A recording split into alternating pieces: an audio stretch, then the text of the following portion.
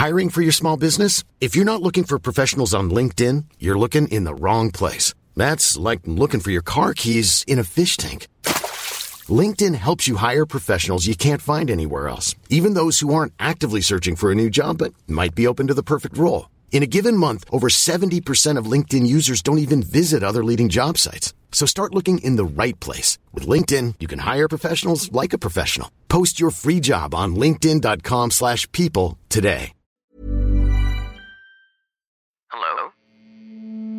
Hello? Podcast Network Asia. Hello and welcome to episode 86 of The 80%. Today, we're going to talk about procrastination because this is one of the obstacles we need to overcome if we want to learn good financial habits and to be productive in general. Alam ko minsan nakakatamad gumawa ng budget or mag-develop ng isang business plan. We often procrastinate on starting projects or learning new skills. So, how can we handle these moments na alam natin na kailangan nating gawin ang isang bagay pero tinatamad tayo o parang ayaw natin itong gawin? Today, I'm giving you some practical and actionable tips. So, are you ready to listen and learn?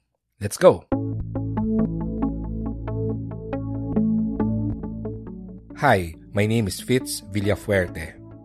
I'm a registered financial planner and the host of this podcast, where we talk about the mindset, habits, and strategies you need to achieve financial success.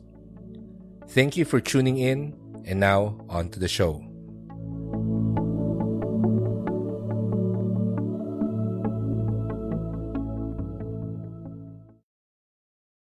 The Mona Lisa. It's said to be the most famous painting in the world, and it's a work of art by Leonardo da Vinci. Ang tanong, how long did it take Leonardo da Vinci to paint the Mona Lisa? According to historical documents, Da Vinci lingered over it for 4 years and left it unfinished. Hindi niya tinapos, and that's why the Mona Lisa doesn't have his signature nor was it dated. Another work of art from Da Vinci is The Last Supper. At ito naman, it took him about 3 years to finish. And yes, Leonardo da Vinci is a notorious procrastinator. Other famous procrastinators in history are Tenzin Gyatso before he became the 14th Dalai Lama, French novelist Victor Hugo, former US President Bill Clinton at marami pang iba. And no, I'm not saying that it's okay to procrastinate. Baka iniisip mo, okay lang maging procrastinator because there are these men who achieved a lot despite being one. What I'm trying to say here is that procrastination has plagued people throughout history, and it makes me even wonder how much more these men could have achieved if they weren't procrastinators.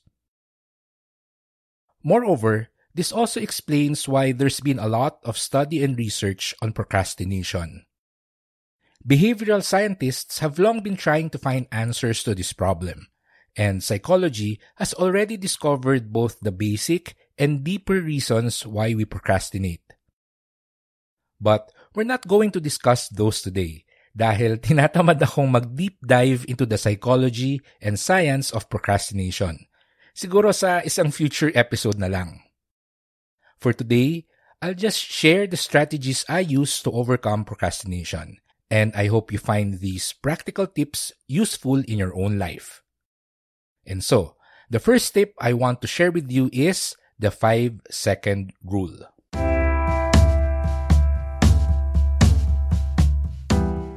Ano itong 5-second rule? Ganito yan. The moment that I tell myself that I have to do something, I give myself an ultimatum of 5 seconds to move and act towards doing the task. For example, katatapos ko lang kumain at kalalagay ko lang ng pinggan sa lababo. The moment that I become aware or tell myself na ang next na kailangan kong gawin ay hugasan ng mga pinggan, I use a small burst of willpower to force myself to start washing the dishes within 5 seconds.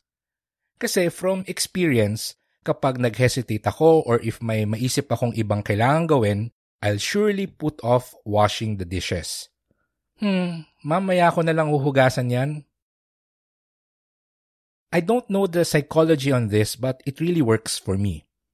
Whether it's exercising, going through my budget, cleaning my room, writing a financial report, maski yung pagbangon sa kama sa umaga, basically any task that I tend to procrastinate on, the moment that I recognize the need to do a task, I start counting in my head and act as if it's an emergency.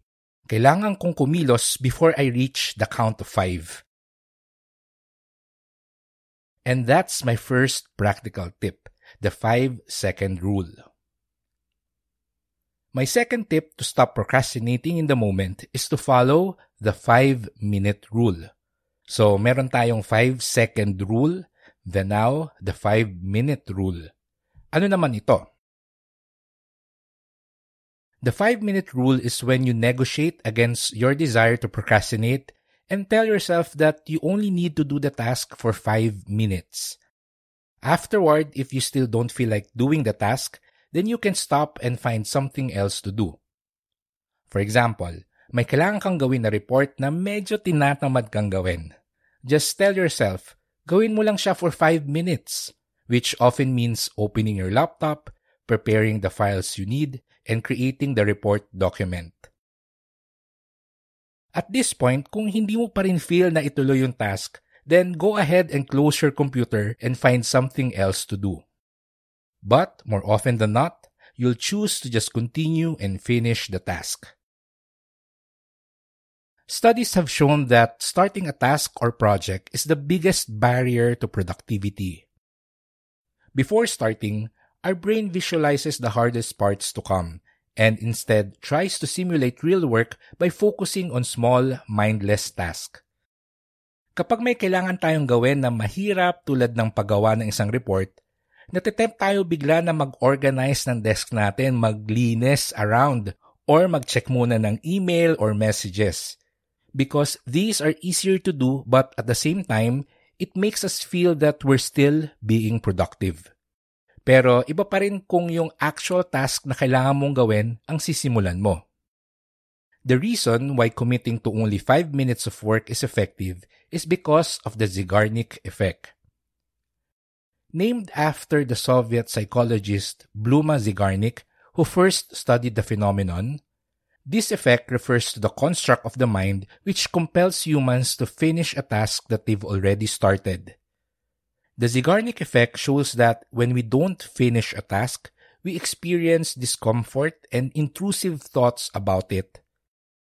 And that's why the 5-minute rule has been effective for me in overcoming procrastination. Dahil kapag nasimulan ko na gawin ng isang bagay, mas madali na sa akin na i-motivate ang sarili ko na ituloy at tapusin ito.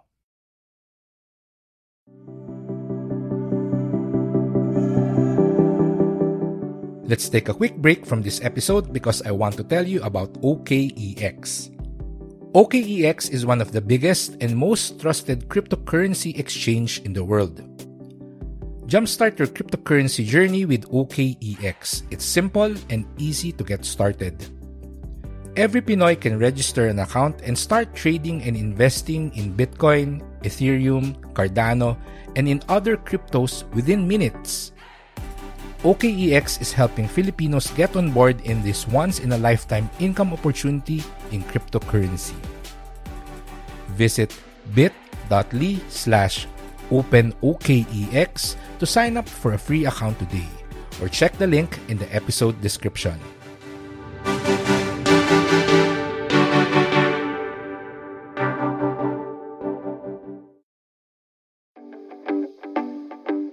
Are you a podcaster or you're planning to create your own podcast soon?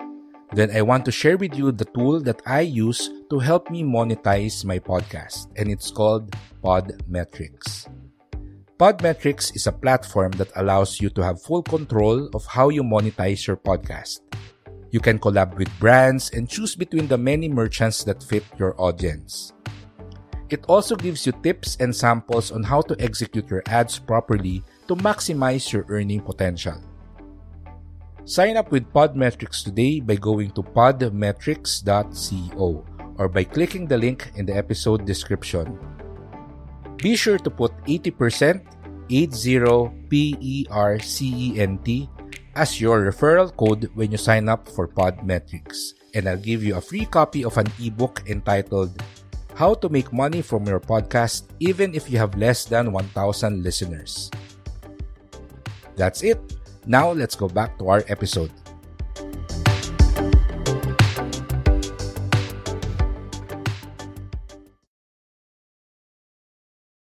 There are many reasons why people procrastinate. The most common reasons for me is that a task is boring, or it's difficult, or it's tedious work, meaning marami masyadong kailangang gawin bago ko ito matapos. For example, every week, I do my best to come up with a podcast episode. And each episode, hindi ko ito kayang gawin ng isang upuan lang. Actually, I tried before, but it took me around 5 hours straight from thinking of a topic and creating an outline, doing research, writing the script, recording, editing, and until finally uploading the audio file. Kaya ko pa siya gawin nung umpisa, yung 5 hours na straight na pagtatrabaho, nung Season 1 and Season 2, kasi excited pa ako mag-podcast at marami pa akong natututunan. Pero ngayon, nasa Season 8 na tayo, and to be honest, wala na yung feeling of novelty para sa akin when it comes to podcasting. Don't get me wrong, nag-e-enjoy ako sa pagpa-podcast, but I don't think I can produce an episode from start to finish in just one sitting. And that's why I recommend doing our tip number 3, which is to break down your project into smaller and simpler tasks. Katulad ng nabanggit ko kanina, on my to-do list, instead of putting down produce your podcast episode for the week, I have 7 smaller tasks written down, namely create an outline, do research, write the script, record the audio, edit the file, create the cover photo, and upload the audio file. So when you need to do a difficult or tedious project, avoid thinking about the whole task.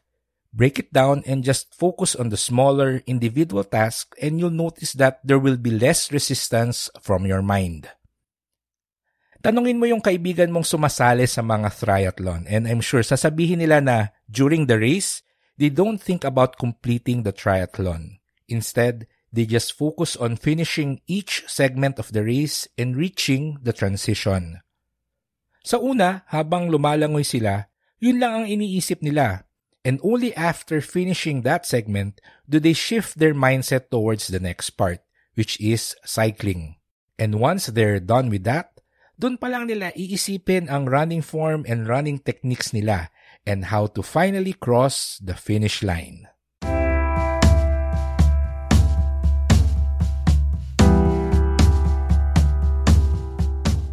Our next step is to reframe your task as input-based rather than output-based.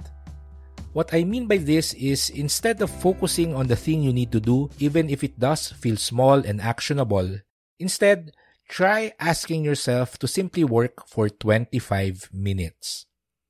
Kung alam mo kung bakit 25 minutes, then you're probably familiar with the Pomodoro technique. If not, then the Pomodoro technique essentially means picking one task to work on, setting a timer for 25 minutes, and working only on that task. When the time is up, take a 5-minute break. You can stand up, do some stretches, walk around, go to the bathroom, basically just take a moment to relax. And this 30-minute process is what we call one Pomodoro. After the break, do another Pomodoro, which means working and usually continuing with the task you were doing before for the next 25 minutes, and then completing your second Pomodoro by taking another 5-minute break. Just continue doing this cycle until you finish the task. The reason why this is effective is because, again, you're not thinking about finishing the task, which is an output-based goal. Instead, you're working to reach your input-based goal, which is working for 25 minutes. And since this is an easier goal to accomplish than to actually finish a complicated or difficult task, the desire to procrastinate won't be that strong. It's important to note though that 25 minutes is just a recommendation. This is not a hard rule. Personally, ang Pomodoro length ko is 40 minutes of work plus a 5-minute break. And on some occasions, even if the timer is up, I just continue working. I skip the 5-minute break and immediately begin my next Pomodoro cycle. Sayang din kasi yung momentum kapag in the zone ka na. Finally, tip number 5 is to set up your environment so you'll have no or minimal distractions and interruptions. I-silent at itago mo muna yung cellphone mo, close your internet browser and turn off your notifications, or kung pwede nga, turn off your Wi-Fi and go offline. And of course, sabihan mo yung mga tao sa paligid mo na huwag kang istorbohin. Moreover, it's also a good idea to have a list somewhere on your computer or on a piece of paper where you can write down errands that come up or yung mga bagay na bigla mong maisip or maalala na kailangan mong gawin. For instance, gumagawa ako ng PowerPoint presentation for a talk. Tapos bigla kong naisip na may kailangan nga pala akong tawagan. So instead of stopping what I'm doing to make the call, I write it down dun sa list and just continue working. The act of putting it on the list ensures that you'll remember to do the task later and it takes out the worry that you might forget it. So make sure that you have that list where you can diligently write things down when they come into your attention. Then later on, when you have some time, you can probably batch all those tasks into one last Pomodoro cycle.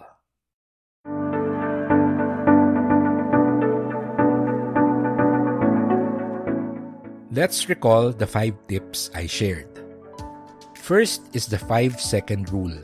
And then we also have the 5-minute rule.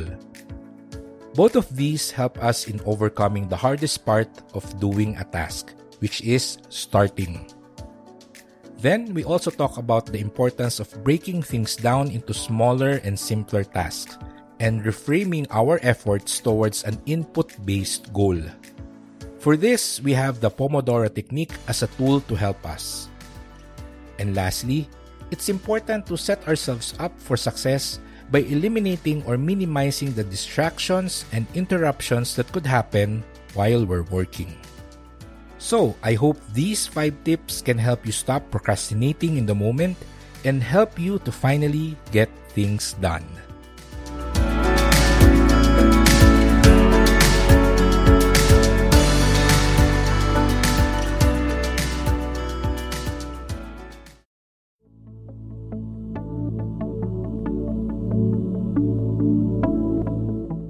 And that's the end of our episode. Thank you for listening. Kung may natutunan kayo today, then please click the follow button for the 80% at i-invite nyo na rin ang mga friends nyo to listen to our podcast. For comments and suggestions, you can contact me through our official website, the80percentpodcast.com. Muli, ako si Fitz Villafuerte at magsama-sama ulit tayo sa susunod nating episode. Goodbye, take care, and stay safe.